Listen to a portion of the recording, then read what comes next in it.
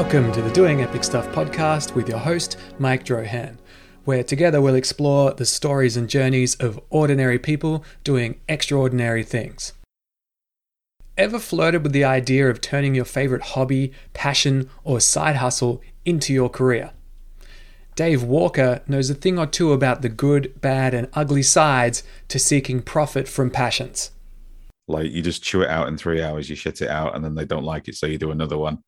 I was like, I think I might be dead inside.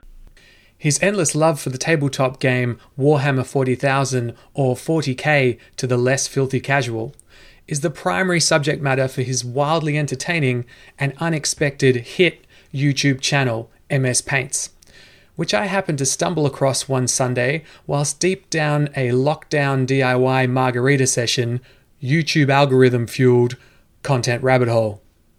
As it would turn out, the show's title had far heavier connotations than just a tongue-in-cheek reference to a shitty Microsoft painting tool.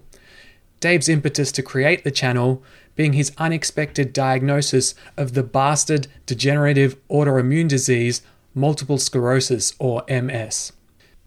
MS Paints is his way of dealing with that particular son of a bitch, whilst also championing positive values in the oft-times male-toxic wargaming community, changing the perception of disabilities, and the pursuit of hobbies that require fine motor skills whilst having a disability. Pretty freaking epic. Enjoy. Dave, welcome. Thank you very much for being on this episode of the Doing Epic Stuff podcast. How are you today, sir? I'm pretty good considering. Yeah, pretty good considering. You've had a busy few days. I've had a busy few days. It's been a busy couple of weeks, and busy to the point where I was sat in my music studio last night, just doing all kinds of bits and bobs, just sat on Zoom waiting for you. And then I saw the little launch meeting thing that said tomorrow. And I was like, oh, that's 24 hours away. Well, I'm real tired now. This is, yeah. But I'm like on my fifth wind at this point. So yeah. Feeling pretty good. The fifth wind's that I hear is the charm. Are you a coffee drinker? Yes, I recently, in fact, discovered these wonderful. I have a shop around the corner that sells weird and wonderful things. It's like a version of Monster that hasn't been released yet, and I've been living off those for 2 weeks, and they're kind of like a sugar-free workout drink.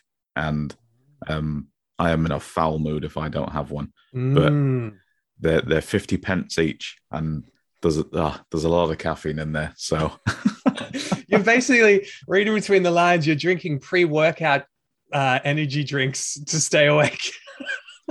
Yeah. I haven't worked out properly in a year. Oh, very good. Very good.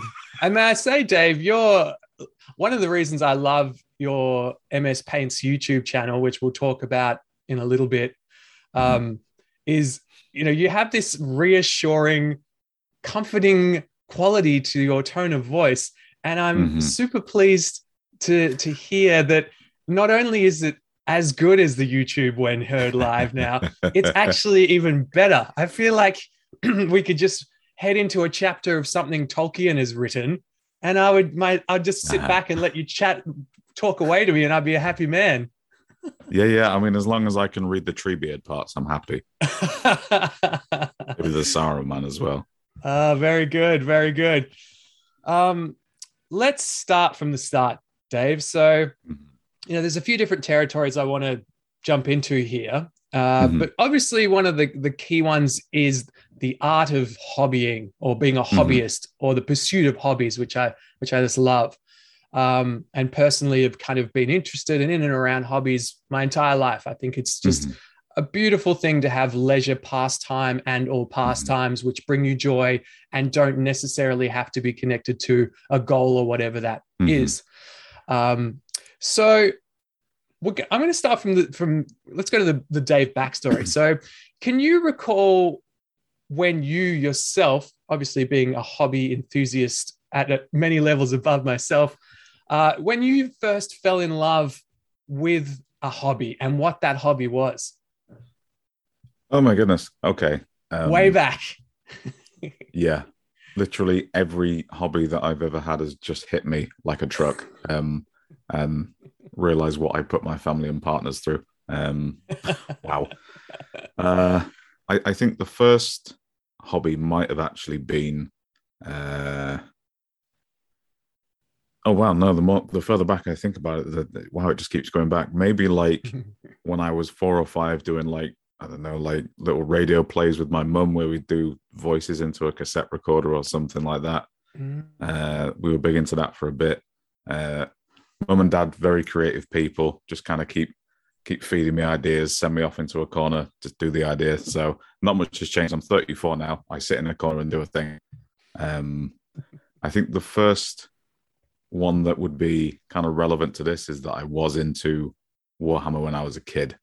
Yeah, Uh, me too. and then, oh, you were as well?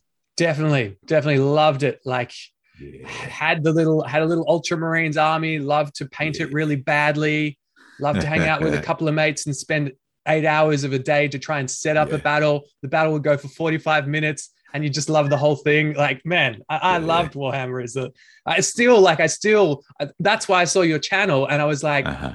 I'm still a closet nerd for this shit. I love Yeah. Yeah. the miniature painting. I love every aspect of it. But yeah, Yeah. Yeah. please tell me more about Warhammer. Yeah. Yeah. I went around to a friend who was his dad was a preacher, and they came over from the States, and they introduced me to all these wonderful weird things I'd never seen before because I was in a small town called Grimsby and Cleethorpes next to each other. It is. Can I swear on this podcast, or Yeah. is that a no? Yes, sir. You lead the Okay, dance with the language. Absolutely. absolutely, yeah, yeah. So Grimsby is basically the shitty end of the stick when it comes to the UK. Like we're talking until we left the European Union, we had I say we have left. I've not been there for 15 years. Like highest teenage pregnancy rates, that sort of thing. Oh, And okay. there's not much. There's not much intrigue and wonderment in Grimsby. And this American family come over and they introduced me to like, oh, here's Warhammer. What are these action figures? Nah, man, nah. You roll dice and they do things. And then he gets the D&D books out. I'm like, the fuck, this is a game with a book? Like not a video game, but it has a book. Introduced me to like, yeah, Star Trek, Star Wars, just all these kind of crazy things. And forever completely ruined my life. I could be like buff and captain of the England football team at this point, but no, I'm just a twat sat here with a load of too many Lara Croft posters on the wall, surrounded by polystyrene that I pulled out of a skip because it would make good terrain, and a Windows 98 computer next to me. Do you know what I mean? This guy fucked me up, man. When I find him, It set you on a real tangent there, didn't it? absolutely, yeah. And I guess at some point, as invariably everyone does, you kind of discover rock and roll music. You get a terrible guitar. You start looking at girls. You get into horror movies and stuff. And a lot of that stuff kind of went by the by. And as happens with a lot of gentlemen these days, when they enter their 30s and they have disposable income, shit goes downhill. And the internet. So, yes, and the internet. I can get that, and someone will bring it to my door. Wonderful. So that's when everything went a bit crazy. So, I don't know, maybe about 12 years ago, I got into music. That's an important one. I keep forgetting about that. And then spent the last 10 years as a film composer and sound designer, engineer for movies, video games, TV. And that was kind of my thing for a very long time, and it still is on and off. But in terms of that was a hobby that rapidly turned into a business, which I have no issue with. As you know, this podcast, our connection is from me trying to turn yet another hobby into a business. So, yeah, and then I realized I'm actually pretty good at that. That's like not blowing my own trumpet or anything, but because I threw myself into it so hard and learned so much, Uh, it kind of I learned very quickly, and then once I realized creatively it's a terribly unfulfilling job. Uh, yeah. Right. So that's kind of And stonewalled it a little bit. yeah. I kind of realized after doing the maybe the 100th like up tempo, I'll do the air quotes, up tempo, dynamic, bold, innovative, corporate music, stock, Ooh. garbage, shit. Like the 150th one that I'd done. Like you just chew it out in 3 hours, you shit it out, and then they don't like it, so you do another one.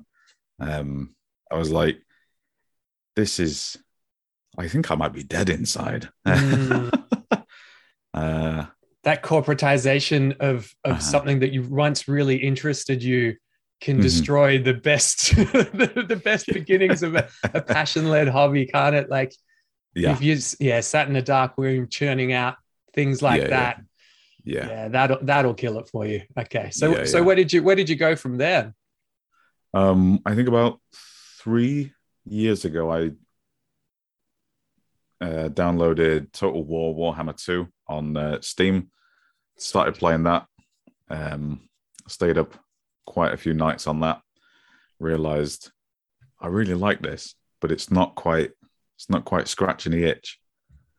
Uh, so the next day went into a games workshop and the rest is history. Bad times. Uh, this is already like on top of I collect retro video games as well. I work weekends in a retro video game shop, so that's bad news. I collect old VHS horror movies. Me and my partner are really into that, and I have um, an unnecessarily large laserdisc collection as well because Oh, wicked. I'm obsessed with movies on laserdisc for some reason. There's like 300 movies from Hong Kong, and they're all in Cantonese, and I don't understand them. But like, I will sit there and watch it because it's on laserdisc. Oh, I love that. I love that. I've got so many questions. Is the Well, first I'm going to make a statement. One of my go-to relax things, which I've maintained for the last sort of decade, I reckon, is playing Dawn of War, right? This video game set in the Warhammer 40K universe. Man, anytime I just need to unplug from reality, I just play Dawn of War, build these little armies, have these Mm-hmm, battles, and it's a total release for me. Like I just focus on mm-hmm, it completely. I love it. mm-hmm, And then maybe like a year ago, I got Dawn of War 2 or a computer mm-hmm. good enough to play a more modern video game. And I'm lost all over again. Like any Yeah, chance yeah. I get to play this freaking thing, I'm on it. Like, and it does, it harks back to me Yeah. being much younger and loving the Mm-hmm, miniature thing, which mm-hmm, and the whole Warhammer universe, which was so mm-hmm, rich and interesting. And I mm-hmm, never lost that. And this was like kind of a more modern way to tap into it. mm-hmm. But whereas I am quite sated, I feel, playing the game, you, Dave, decided, oh no, I need to actually go back into this universe head first. Yeah, So you yeah, started collecting, painting, modeling. yeah. What do you do specifically? Maybe because I'd say people who listen to this would have, if they have any understanding of Warhammer 40,000 at all, would Mm-hmm, only have a very top line understanding. So maybe just explain what you, as a hobbyist in that universe, what kind of things do you mm-hmm. do? What are you doing with that, with the miniatures and the painting, etc.? So first off, I would say if you have any uh, prejudices, preconceptions toward the cliches of what you think Warhammer is, what who you think plays it, they're all true for starters. Okay, that's not up for debate. Like I'm not shitting you, right? The first time I walk into this games workshop, as I previously mentioned, the first thing I see is like a 28 stone man with his arse crack hanging out with his back to me. Do you know what I mean? Like we're in deep here, and there's a bloke dressed up in like some old Soviet Russian commissar gear, just Yes. giving lectures about crossbows. And there's a young lad behind the counter who I'm good friends with now, who's just kind of zoned out, like, fucking take me away from this. It's Another crossbow exactly lecture, another one. yes, yeah. Every time that guy. So the cliches are fairly accurate, but ultimately it's so there's miniature painting as a whole, and I would say, if I'm to use more roundabout language, Games Workshop and Warhammer are a subgenre of that, if you see what I mean. So you obviously have historical miniatures. Like my dad was a big Napoleonics player, so I kind of grew up around that stuff.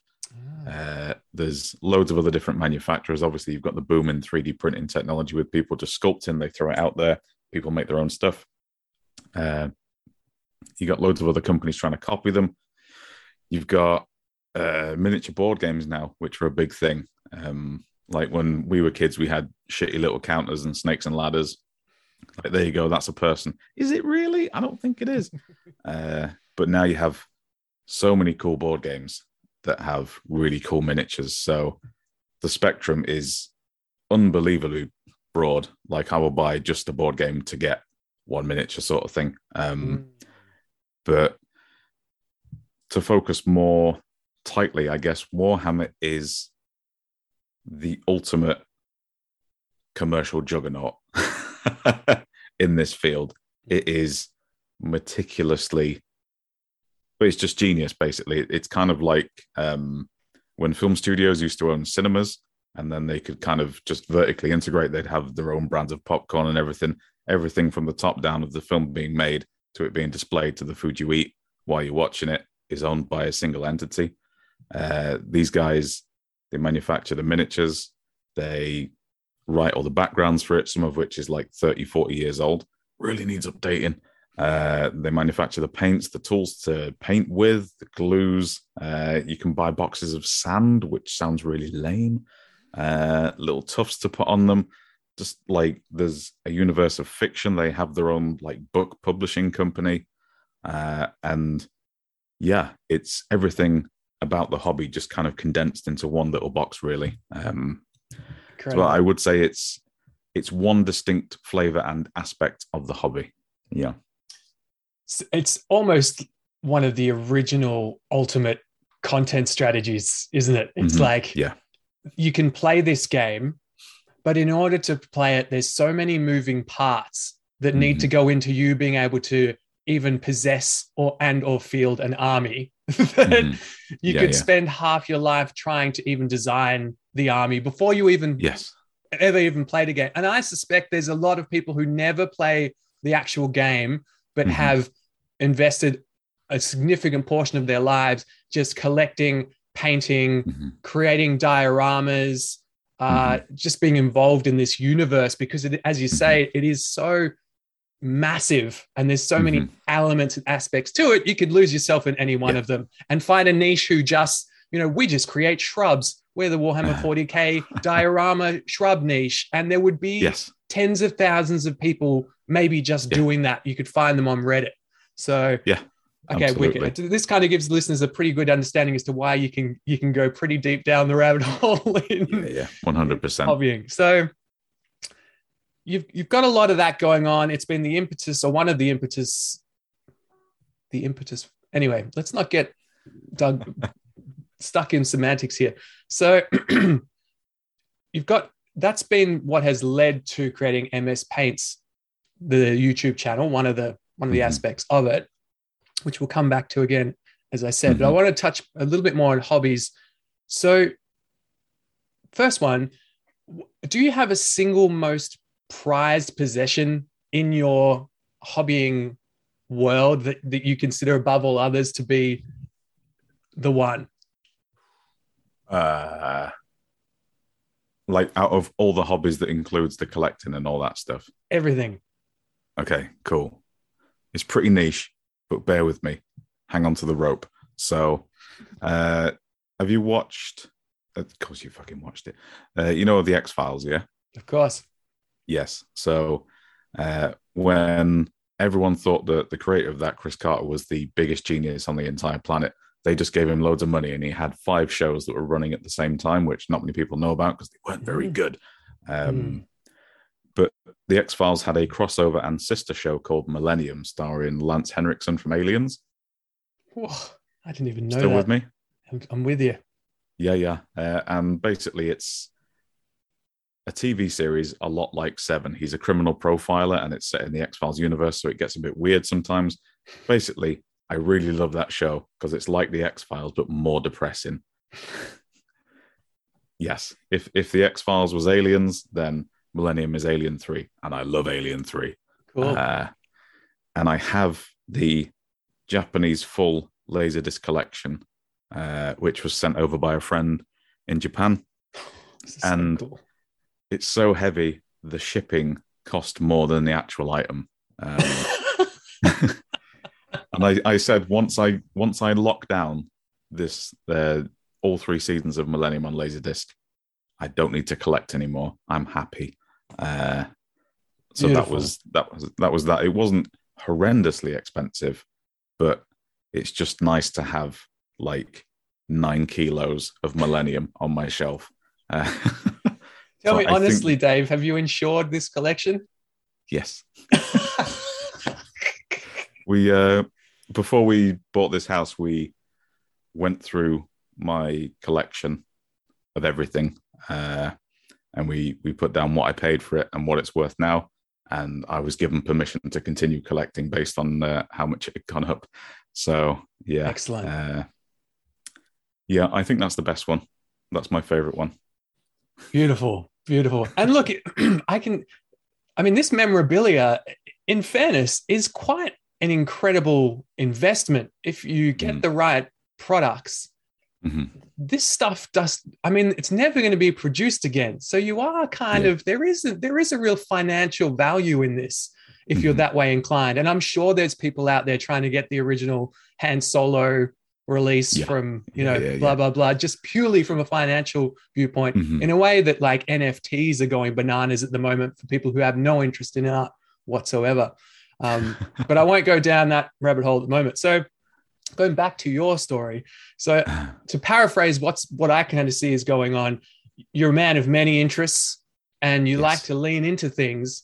Sometimes those things have turned into commercial pathways that you've ended up making careers out of, which is excellent.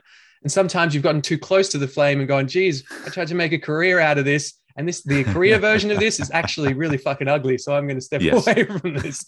But one of the things you've kind of taken a hobby, or one of the manifestations, or maybe that's the right word. You've taken this love of the 40K universe and created this MS Paints channel, which on YouTube, which I'm a big fan of. And I think for anyone who, even if they weren't even interested in 40K, I find the content really, really engaging. And I've never seen so much positive commentary on YouTube content. Usually there's at least a taste or a touch of toxicity, but yours is, the people who watch your channel, the content and the commentary is overwhelmingly positive. So you're able to sort of touch on a nerve with it. I think people really are responding to it really well. And I'm sure that's kind of been your perception as well, not wanting to put words in your mouth. But could you tell us a little bit about what made you decide to create this MS Paints channel and kind of what the why is behind it? What are you trying to do with this thing? Cool. You know what the MS stands for, right? Well, maybe you explain. Cool. I didn't know whether we got off on the wrong foot and I was about to drop a bombshell. No, don't. Be like, drop the bombshell. Cool. So MS Paints, apart from being a really funny joke for the over 30s in the room, basically I started, so I've been into the hobby maybe a year and a half at this point and started getting some weird issues with my body. So suddenly my right arm stopped working and I thought, well, this is something. And I'd spent like a week sleeping on various office floors in Manchester. Again, film industry, wonderful, lovely place. And boom operating, holding a microphone pole above my head. So I thought, that's it. I've just fucked my back. That's it. I've pulled a nerve or something. And it didn't go away for a month. Got it checked out and everything. They said it's just like a nerve thing. 3 months later, went blind in one eye, which is that's a shit scary feeling. And all the doctors and everything that checked me out, I could tell they knew what the problem was, but they didn't want to say anything. And I'm Oh, just kind of sat really? in these. Yeah. I could absolutely tell. Uh, it's like an autistic gift. I think you can just see it on their face, like, come on, chief. But yeah, so I'm sat in these machines with all this apparatus, like checking my eyes out and stuff. I'm like, motherfucker, I know you know what's wrong. Just tell me. Oh, well, we don't know quite yet. We'll have to book you in for an MRI. Like, all right, fine. I'll sit in the big metal tube.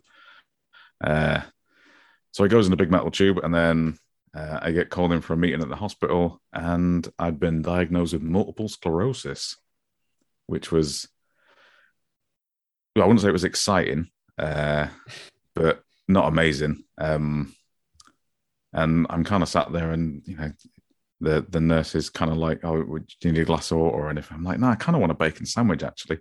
Uh, and everyone was kind of very confused that I wasn't more upset. And I was sat there thinking, well, I thought, to be honest, I fucking had cancer. I thought, there was a tumor on my optic nerve or something.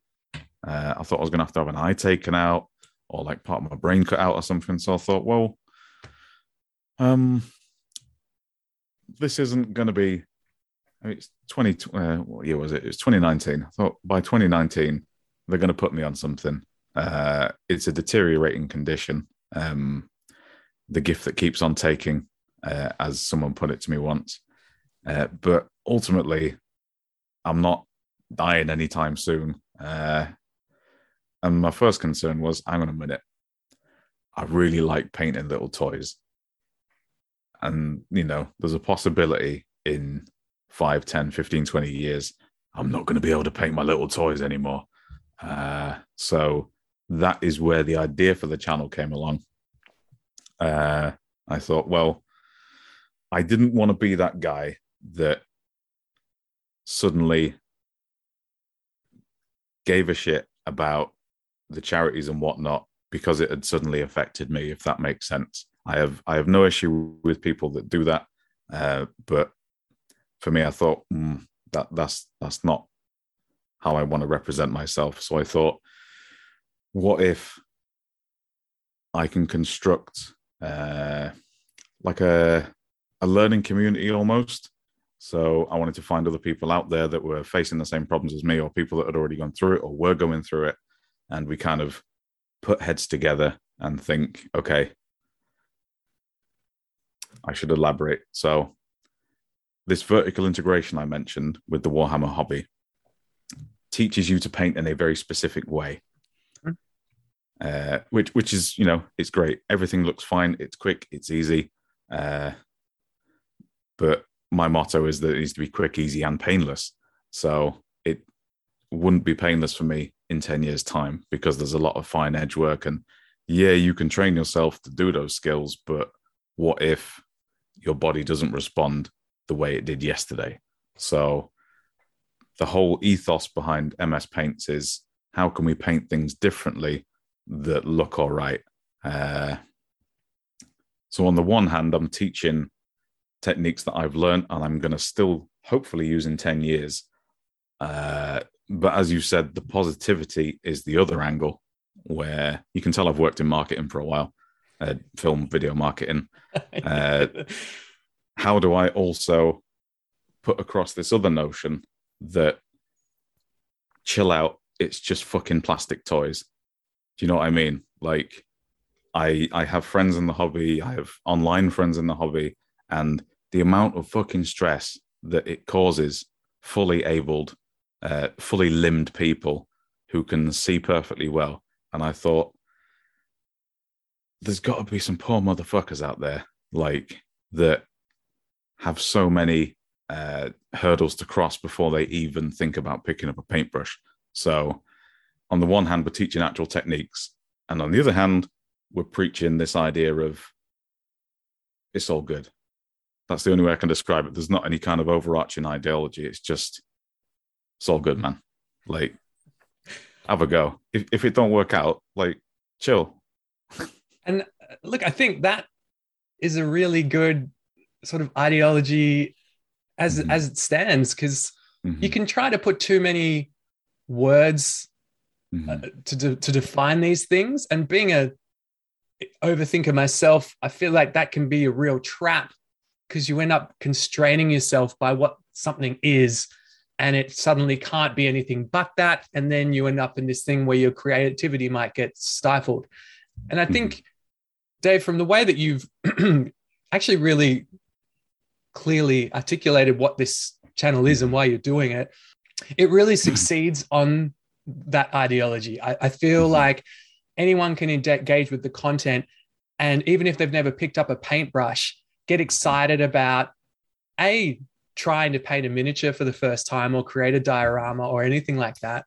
Mhm. But B, also, I think, yeah, it's bringing a new audience in. It's also Mhm. people who may have touched on the 40K universe before re-engage with an old passion that they had once loved. And for that Mhm. whole other audience of people who are having to go through any sort of disability, which, Mhm. obviously having the host of the show having MS is a pretty Mhm. powerful statement, and I guess proof of concept, Mhm. right? You are the Yeah. guy doing the Yeah. painting. So Yeah. there's so much authenticity in that, right? And you're Yeah. very poignant in the way that you explain the things which are happening day to day, and you explain Mhm. like, oh, this is something I can do now. I might not be able to do it in a few years, but we can probably get around Mhm. that. I think that's what's so endearing about the channel and is drawing Mhm. people in. And as you touched on community wise, Mhm. and I sort of touched on before, people are really, really positive in the Mhm. commentary. And I think for anyone who's been involved in the gaming community, and Mhm. especially like video games and also like 40K, the board game, Mhm. those communities can get very toxic very quickly. There tends to be so much negativity in them. It's almost like people have this rage in them that they need to direct somewhere. Mhm. I don't know where it comes from, but your channel doesn't have that. So you're doing something uniquely right there. Have Mhm. you experienced that same sort of negativity sometimes in these sort of hobbies and pursuits of Yeah. passion pursuits that have big collective followings? Yeah, I mean, I was on ground zero in a Laserdisc collectors group when two collectors, like in completely on different continents, were like threatening to kill each other because they packaged something wrong. Do you know what I mean? Like that is Jesus. that is two middle-aged men recently divorced that have got into Laserdisc and they have nothing else to do apart from make threatening videos on a public group. And I'm just sat there watching it all happen with my popcorn like Michael Jackson, like, yeah, yeah, go on, lads.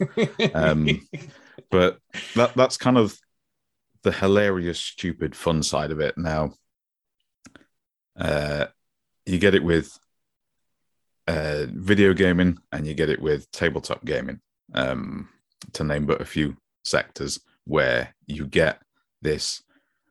It's just a shit attitude. Like, I don't want to generalize, but it's like tiny little men, not physically, just like just little shits. Mhm. That when you cultivate a personality around the thing that you love so much, uh, and things are still wrong, if this makes sense, we're getting real deep here. We're getting real deep.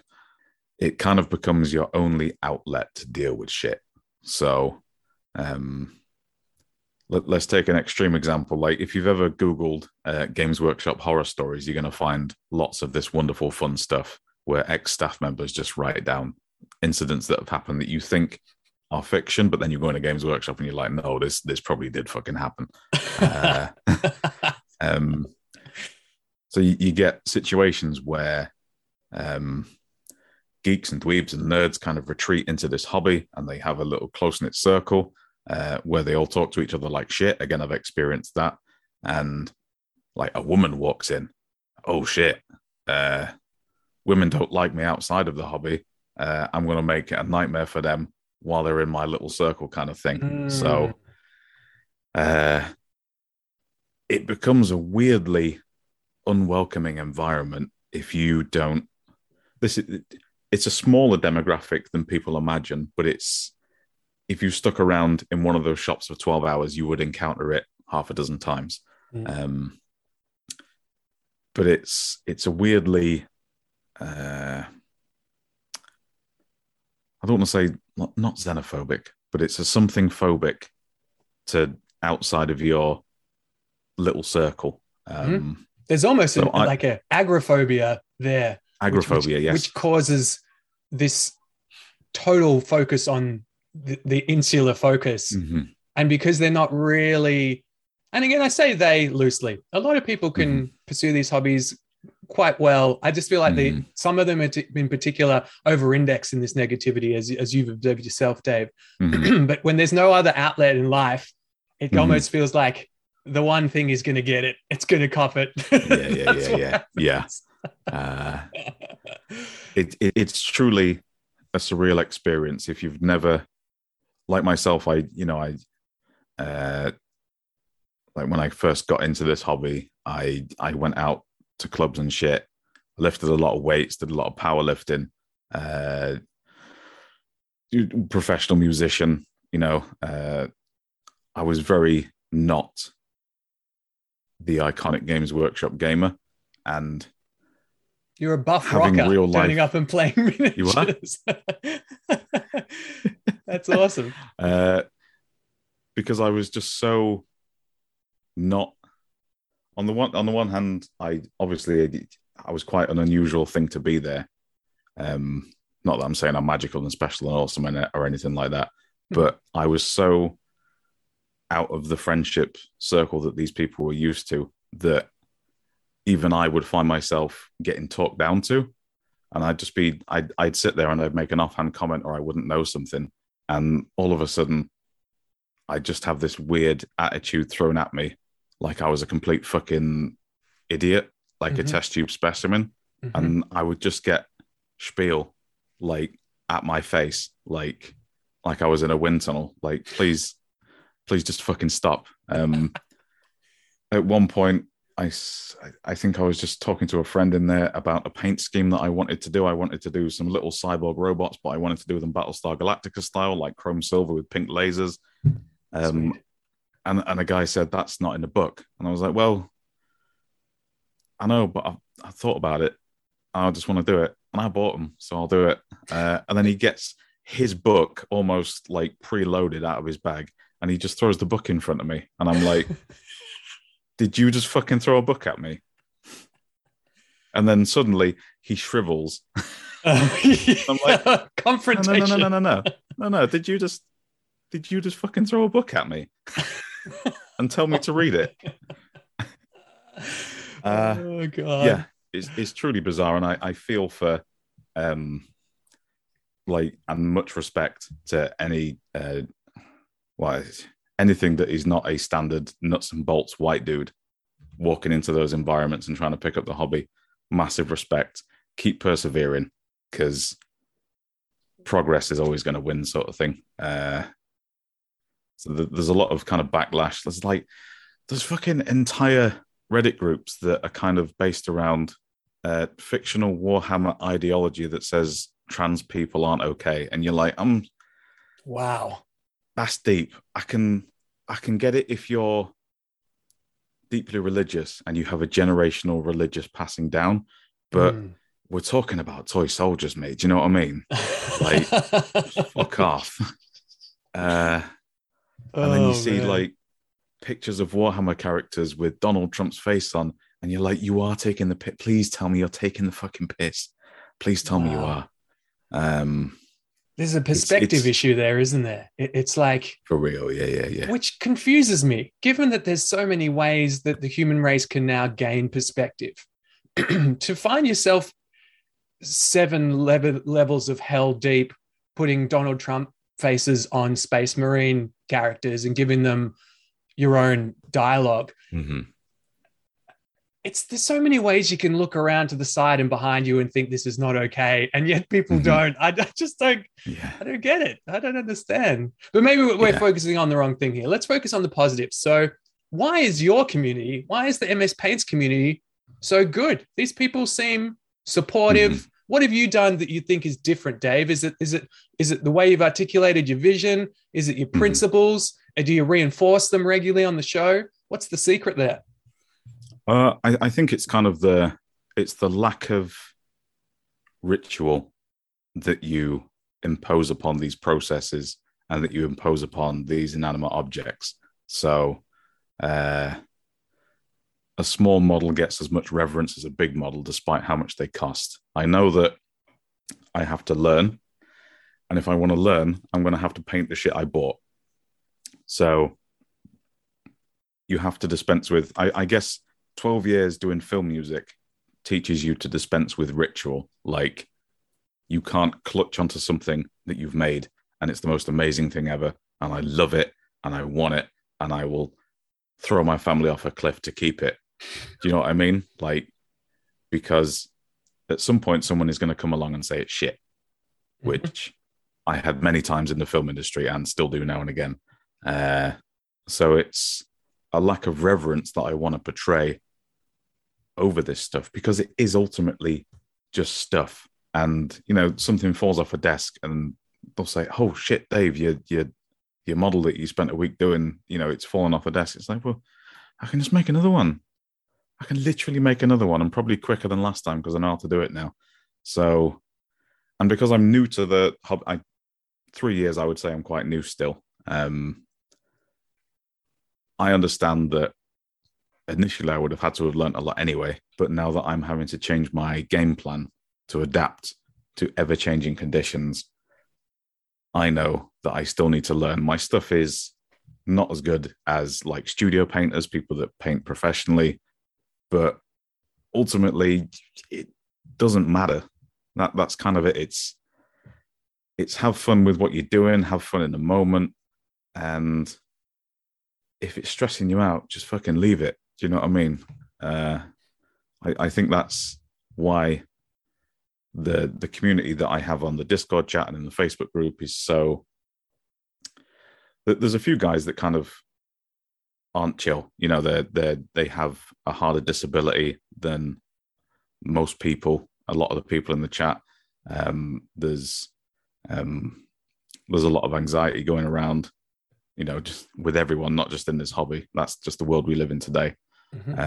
But for the most part, everyone's kind of on board, and I've managed to find a hell of a lot of positive people, which is great. I've been in a few sort of disability focused Warhammer Facebook groups and subreddits, and they're pretty miserable places.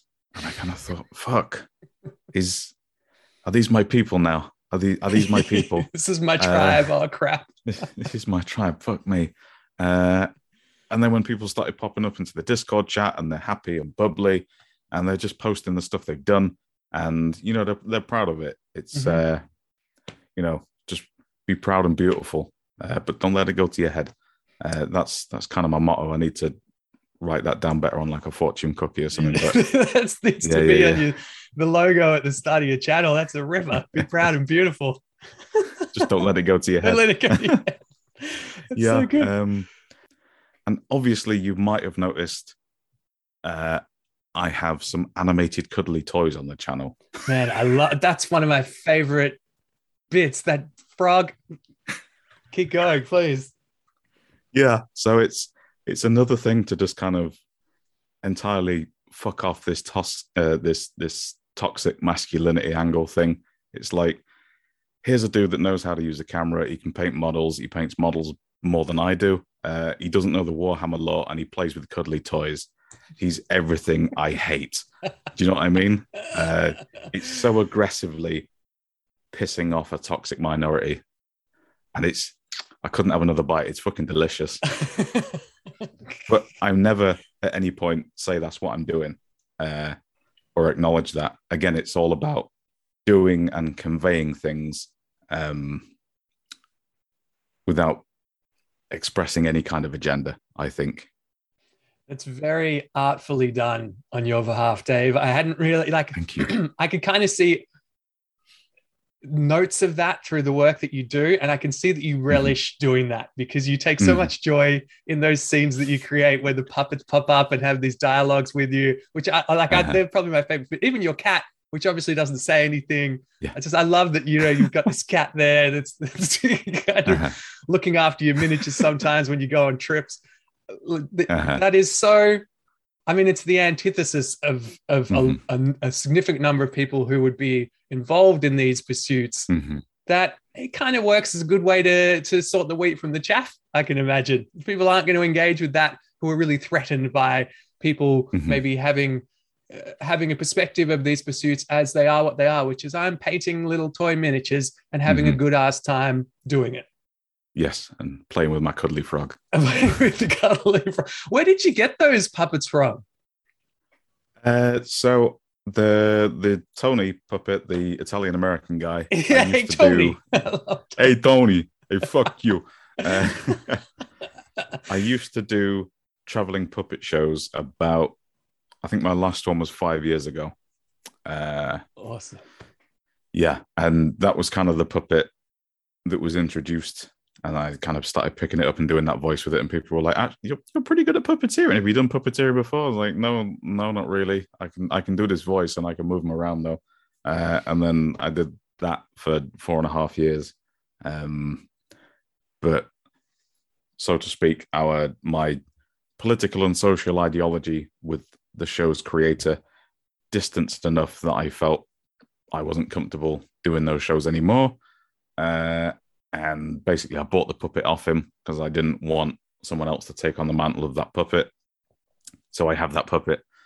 Uh, People are kind of hot and cold on Tony. I'm not entirely sure. Everyone loves Health and Safety Frog. That Health and frog's a Safety Frog. man. I love it. I love Yeah, health and yeah. safety frog.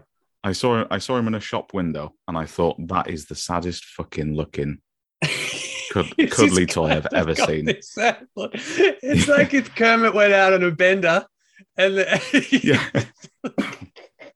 He's just sat in this shop window, surrounded by all these really happy, smiley sea creature teddy bears. And he's just sat in the very middle on a podium, just slumped over, looking miserable as fuck. And I'm like, I want that. I need that. And I bought him for my partner. And just kind of like, because I have that puppeteering background, very organically, I kind of just will sit him on my knee and animate him. And the frog will pet the cat. It's very weird, but I would just sit and animate him. And I thought, well, why don't I learn how to do After Effects and rotoscoping and blue screen?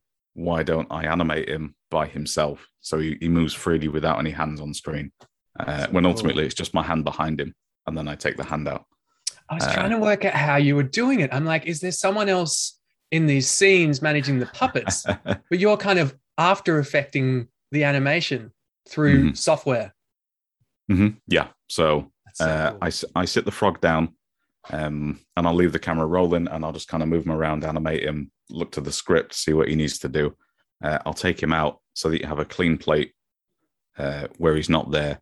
And then I put him back on top, and I cut my arm out. And because there's a back plate, nothing goes missing. Man, that's brilliant. I love it. How do you come hours. up? How do you come up with the what's the ideation process for your episodes? How are you coming up with new content? Because you've got a pretty cool mix of different things. You got diorama work, you got little side projects. I guess it's not so hard for someone like you whose life is kind of filled with side projects. But I'm interested to know because people might listen to this and go, "Shit, I always wanted to start my own YouTube channel. I'm loving what he's doing. How can I start to do that?" So, and I think one of the first critical roadblocks is people think, "Oh, I don't have anything to create a channel about. I'm not that interesting, blah, blah, blah." So yeah, I'd be interested to know how you come up with your episode, I guess, plans. The first thing I do is I look at my massive fucking pile of stuff that I've bought and not done anything with. It's not just limited to miniatures. I'll go into like a craft shop and I'll see a wooden box and I'm like, oh man, what if the lid came up and then underneath is like a diorama that kind of is spring loaded or something like that? Or I don't know, these giant polystyrene balls. That's going to be fun for something. And then I ended up making a big hot air balloon, Mad Max style, using the polystyrene balls. So I will dig into this. It's like Smaug's treasure hoard. It just in this big old corner. Like having a dedicated room has just revealed so much shit that I have. And I'll pull something out like, a Star Trek model kit from 1987. Wow. Cool. I'll do something interesting with that. Maybe I'll put LEDs in it. Maybe I'll paint it differently. Maybe I'll practice battle damage on it. But it's kind of find a thing. What can I do that might be interesting with it? Is there anything I can learn film-wise or visual effects-wise that I could do with it? So I'm learning how to do the model. I'm learning how to do the film, the edit, any effects, stuff like that. And then you kind of have to think, okay, what's the thumbnail and what's the title? Because ultimately, the thumbnail and the title will define who clicks what. Doesn't matter what your content is after that. It's the initial engagement that does it. So the media marketing is not an afterthought, but it's like third place to tie it together. Got it. That media marketing savvy to go, okay, if I'm going to create this, I need to create a pretty clear pathway for people to engage with it. So that's when you start thinking about keywords you might have in the title or specific topics which people are interested in or trending well on different platforms, and you weave those into your narrative. But the first thing you think about is, am I personally interested in this? And secondly, can I learn a new skill or technique just playing around with this? And those things create an episode, basically. They're the crux of what happens. And then you just add icing on the cake. You bring in health and safety frog, however you feel like it fits. But you're just having fun doing what you like doing. Let's take my toy dinosaur video, for example, which is the second to last one. I released another video today. The toy dinosaur video, a year ago, I found a Chinese website that was supposedly selling really nice, like Jurassic Park T-Rex statues. I knew what was in the picture was never going to fucking turn up. But out of morbid curiosity, I ordered 2 of them, right? And I thought, okay, when these turn up, I can make a video and I'll call it something like, I bought Warhammer from China and got scammed. This is what turned up, clickbait dog shit like that. So good. Click, click, click. Yep. Click, bing. And then I thought, because it took a while for them to arrive, and with moving house and moving studio into a basement, it gave me time to more sort of roll it around in my head a bit. And, as Stephen King once said, not that Stephen King is the be all and end all or whatever, but he did say, ideas that you write down might not be good ones. Just go with the ones you remember. And this one stuck around for a year. And the idea kind of gestated more, and health and safety frog had come along. So maybe I'll have a fun little bit with health and safety frog at the start. I'll do a joke about how I'm getting scammed. I'll reenact that. I'll have a guy from a shit delivery service literally throw the package at my door so it breaks, which we did. I got my friend to do it. I watched that and I was like, did he make that up? Or that actually happened? It turned up to the place where I get my mail, like all just ripped open with like dinosaur heads sticking out.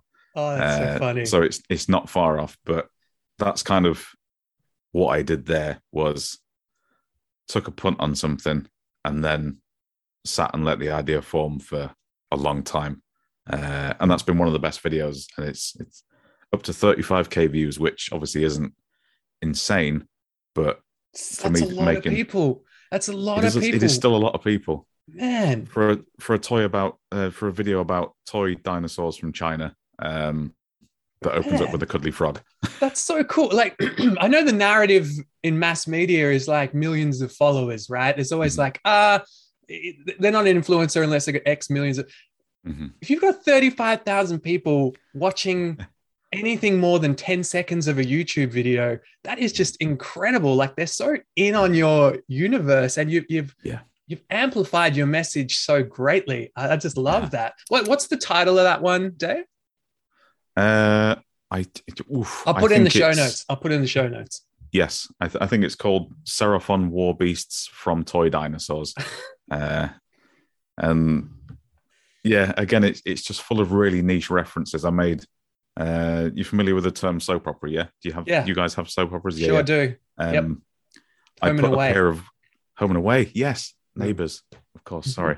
I put some what looked like big gold earrings on this dinosaur, and I made a reference to a classic soap opera character that was always wearing massive hooped earrings. And people love the little niche references. All the wrestling references, people are just like, oh, that's niche. subscribe. Yes. That's so good. That's so good. For people who are planning on getting into this content creation world, Dave, what are the kind of the fundamentals you think someone should have who wants to create their own YouTube channel? Let's look at this top down. So what is maybe the single best piece of hardware, single best piece of software, and maybe a guide or something like that? Well, let's just say your favorite. Let's just say what's your favorite piece of hardware, your favorite piece of software, and maybe a favorite resource to help you to learn about this stuff, if you can think of one. I'd say the first and most important thing, aside from gear, is if you're going to be on camera or if you're going to be talking, voiceover, narration, whatever, settle into a personality that you can do whatever the weather. Do you know what I mean? Nice. Like, I find myself pretty consistent because I just kind of lean forward into a personality that I can do day in, day out kind of thing. Which does involve a slightly weird, subtle accent change. I don't quite know why that happens, but it just happens. It's that my Grimsby accent is a sponge accent. So when I'm putting up a face, putting up a front for a camera, those kind of come out a little bit, I think. So yeah, find your vibe and be comfortable with it. So yeah, my early shit is awkward, as everyone's early shit. It's always really awkward and clunky. And now it's kind of, I can just pop the camera on some sticks, bob a light on, think, yeah, that looks okay, and just do what I need to do. So nice. Yeah, cool. Don't be false. You don't need to be false unless you want to be false on purpose. But have a personality you're comfortable with that you can do on the fly. I love that one. That's great. Because there's going to be times, if you're going to be consistent with anything, you're guaranteed to have to do this shit either hungover or super late sometime to meet the deadline. Like I've done it so many times, editing podcasts, blah, blah, blah. So if you create this crazy personality for yourself, which takes, 2 hours to get into the method acting, I've got to be Scarface every time. That's going to be fucking hard when you don't want to do it. So that's a really, really good tip. What do you use software wise for someone who's a basic video editor? What can you not do without? What do you think is a good piece of software? I mean, you have to get it on subscription now, but I'd say if you can, wait for them to have I think they do 40% off Adobe. If you can get yourself Adobe Premiere and learn how to Adobe's still the game. That's the way to head. Absolutely. Yeah. People say Final Cut or Avid, but I have had, because I used to make movies in college and at school and stuff like that, I'd say 20 years going strong, Premiere has been just such a breeze to kind of pick up and walk through. As a 14-year-old kid, I learned how to use Premiere. It was, do you know what I mean? If I can do that then with Adobe Premiere in 2003, fuck yeah. And if you can get the whole suite, it comes with After Effects, which is good to learn. Photoshop, really fucking useful for your thumbnails, like any still shots you have. It's just all really useful stuff. And to a degree, the language between all the software is universal. So if you add an effect in Premiere, it's going to do the same thing as it does in Photoshop generally, and the values are going to be similar. You only need to really learn how one thing looks, maybe to a degree. They all have intricacies, but there's a consistent language across there. Camera's an interesting one because I started out with GoPros and then using my phone. Oh, you were using GoPros to record originally? Yeah. My first few videos, like, they look quite polished more than GoPros normally do because I put them in Premiere and then took away the fisheye distortion and things like that. But it was good to get GoPros because the audio is all right, the picture's good, and you can hit record and it just takes care of itself. So you can focus on what's your personality, what's your story, what you're trying to do, what's your brand identity sort of thing.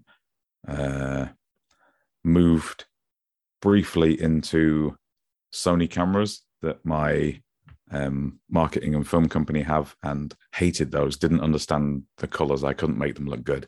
And probably the hands down camera I recommend, because I always think if you're going to really make a go of the social media thing and you're going to be on camera, go for a real camera. And the Canon M50, I think it's like 4 years old now, but it's like a £500. It's really cheap. It's a £500 4K camera with high frame rate, slow motion as well, if you want that. And it's not too expensive to get some nice lenses on the end of it. As soon as you put a nicer lens on the end, the camera looks like a $3,000 camera. It's fucking stupid. So that was my workhorse for about 6 years. And not 6 years, 6 months.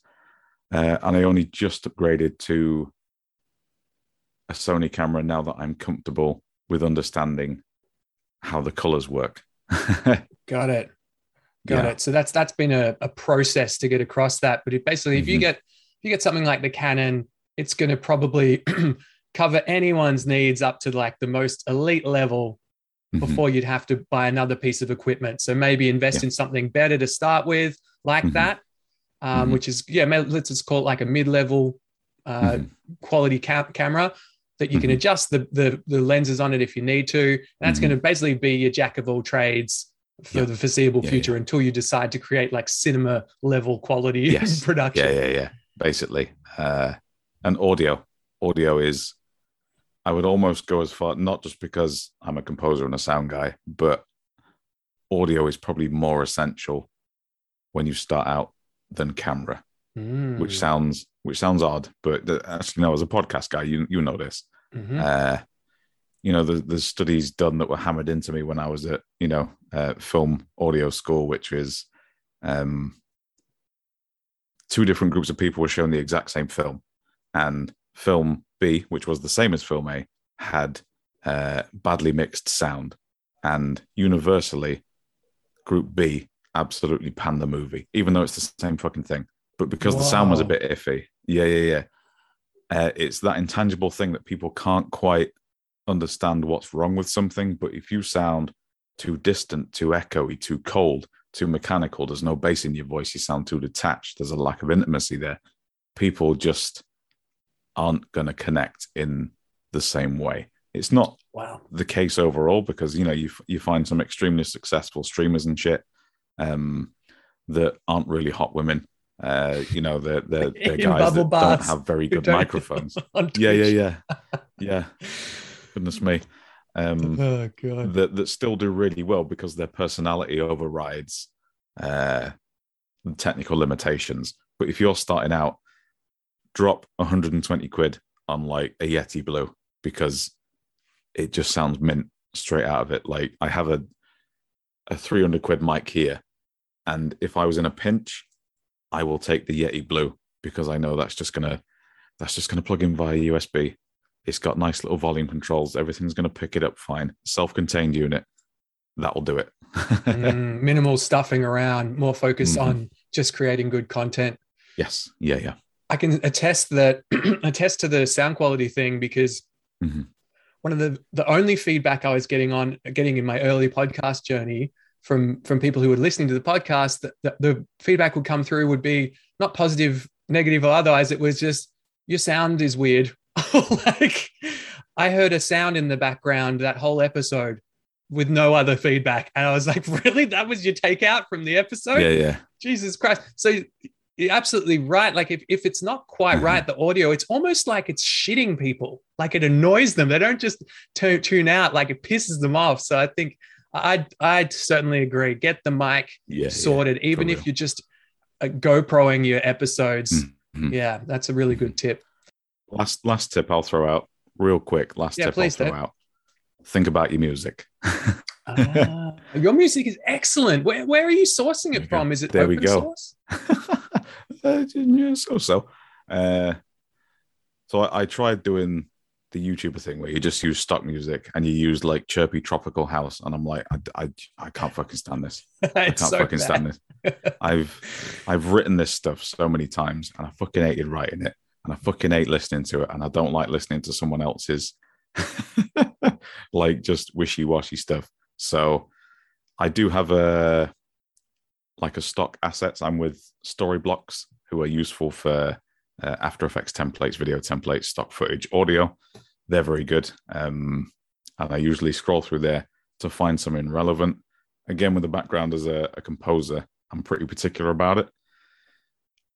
But also having that knowledge set of movie soundtracks and game soundtracks, and pretty much all my favorite soundtracks are about 10 years old and no one remembers them. Most of them have never been listed on YouTube or Shazam or whatever. There's like, I'll find a soundtrack for a Game Boy Advance game and I think that sounds nice. It's got a nice flute in it. It's a pan flute. These dinosaurs I'm doing are Mesoamerican themed, kind of ties together pan flutes, Mesoamerica. Let's put those together. So you kind of, I don't want to say scoring it, but the music needs to add a little something, a little bit of character. And for me, who plays on a nostalgia angle with my audience quite heavily, all video game music is going to get those guys in their early 30s just like, oh, fuck. Yeah. Is this from Wave Racer 64? I've heard this tune before. Yeah. Pretty much. Yeah. So many people asking, what track is that? What track is that? And a lot of the time they're just asking what the stock tracks are. And I'm like, well, it's just fucking stock music. And then the latest video, I made a point because so many people were asking me, I put in the bottom corner what the music was from. And I still today have people asking me what the track's from. Like, just guys, stupid knows no bounds on the internet. It really adds another whole dimension to things. Mm-hmm. And I think you've done so well at pulling all these elements together, which makes such a cohesive, enjoyable experience for the audience. I think you're ahead of the game in a lot of aspects with the content you're producing, Dave. It's really, really excellent. Thank you. Last question, mate. What's the most epic thing from your perspective of the MS Paints channel journey? What's been the thing which has really excited you about it? I'm trying to think what I've done. Or maybe it's just not happened yet. Well, that's possible. I like that. I like that a lot. I feel that there are big things in the works for you. I mean, this thing is getting really nice traction. Mm-hmm. Obviously, repeat engagement. I'm seeing the same peeps come back and comment on subsequent episodes. So, look, if you're happy to leave it at that, I would be too. I think it's onwards and upwards for the MS Paints YouTube channel. I hope so. Where's the best place to engage? Where would you like people to come into the Dave universe? Is the MS Paints channel the best ground zero, do you think? Yeah, I think so. Like all my other social media is just kind of a hodgepodge of just kind of nonsense, really. Instagram's not so bad if you want to see pictures of my frog that I've taken on holiday, my cat eating my Warhammer, or like just some crappy video game that no one remembers that I bought from a charity shop, and a bit of miniatures as well. Then absolutely hop on there. But generally, yeah, the MS Paints channel, there's a channel intro that tells you everything you need to know about the channel. And then you can I think there's like 32 videos now. And things just kind of progress in such a tight little way. Like you can physically see me learning how to use cameras as you go through those videos, which is, I went back and watched them earlier. I thought, fucking, why is my skin green? Why is my skin green? What a twat. I thought that was After Effects. Yeah. Dave, it's been so good to have you on the show, mate. I really appreciate it. I really appreciate you, after like a couple of no sleepers, coming on and rocking an episode so well. So thank you so much for that. It's just been an absolute, I haven't laughed this hard through an episode for a while. So it's been pretty great. Cool. When I get another hobby and try and monetize that, then we can talk about that one and we can have a good time again. Yeah, please. Yeah. The more the merrier.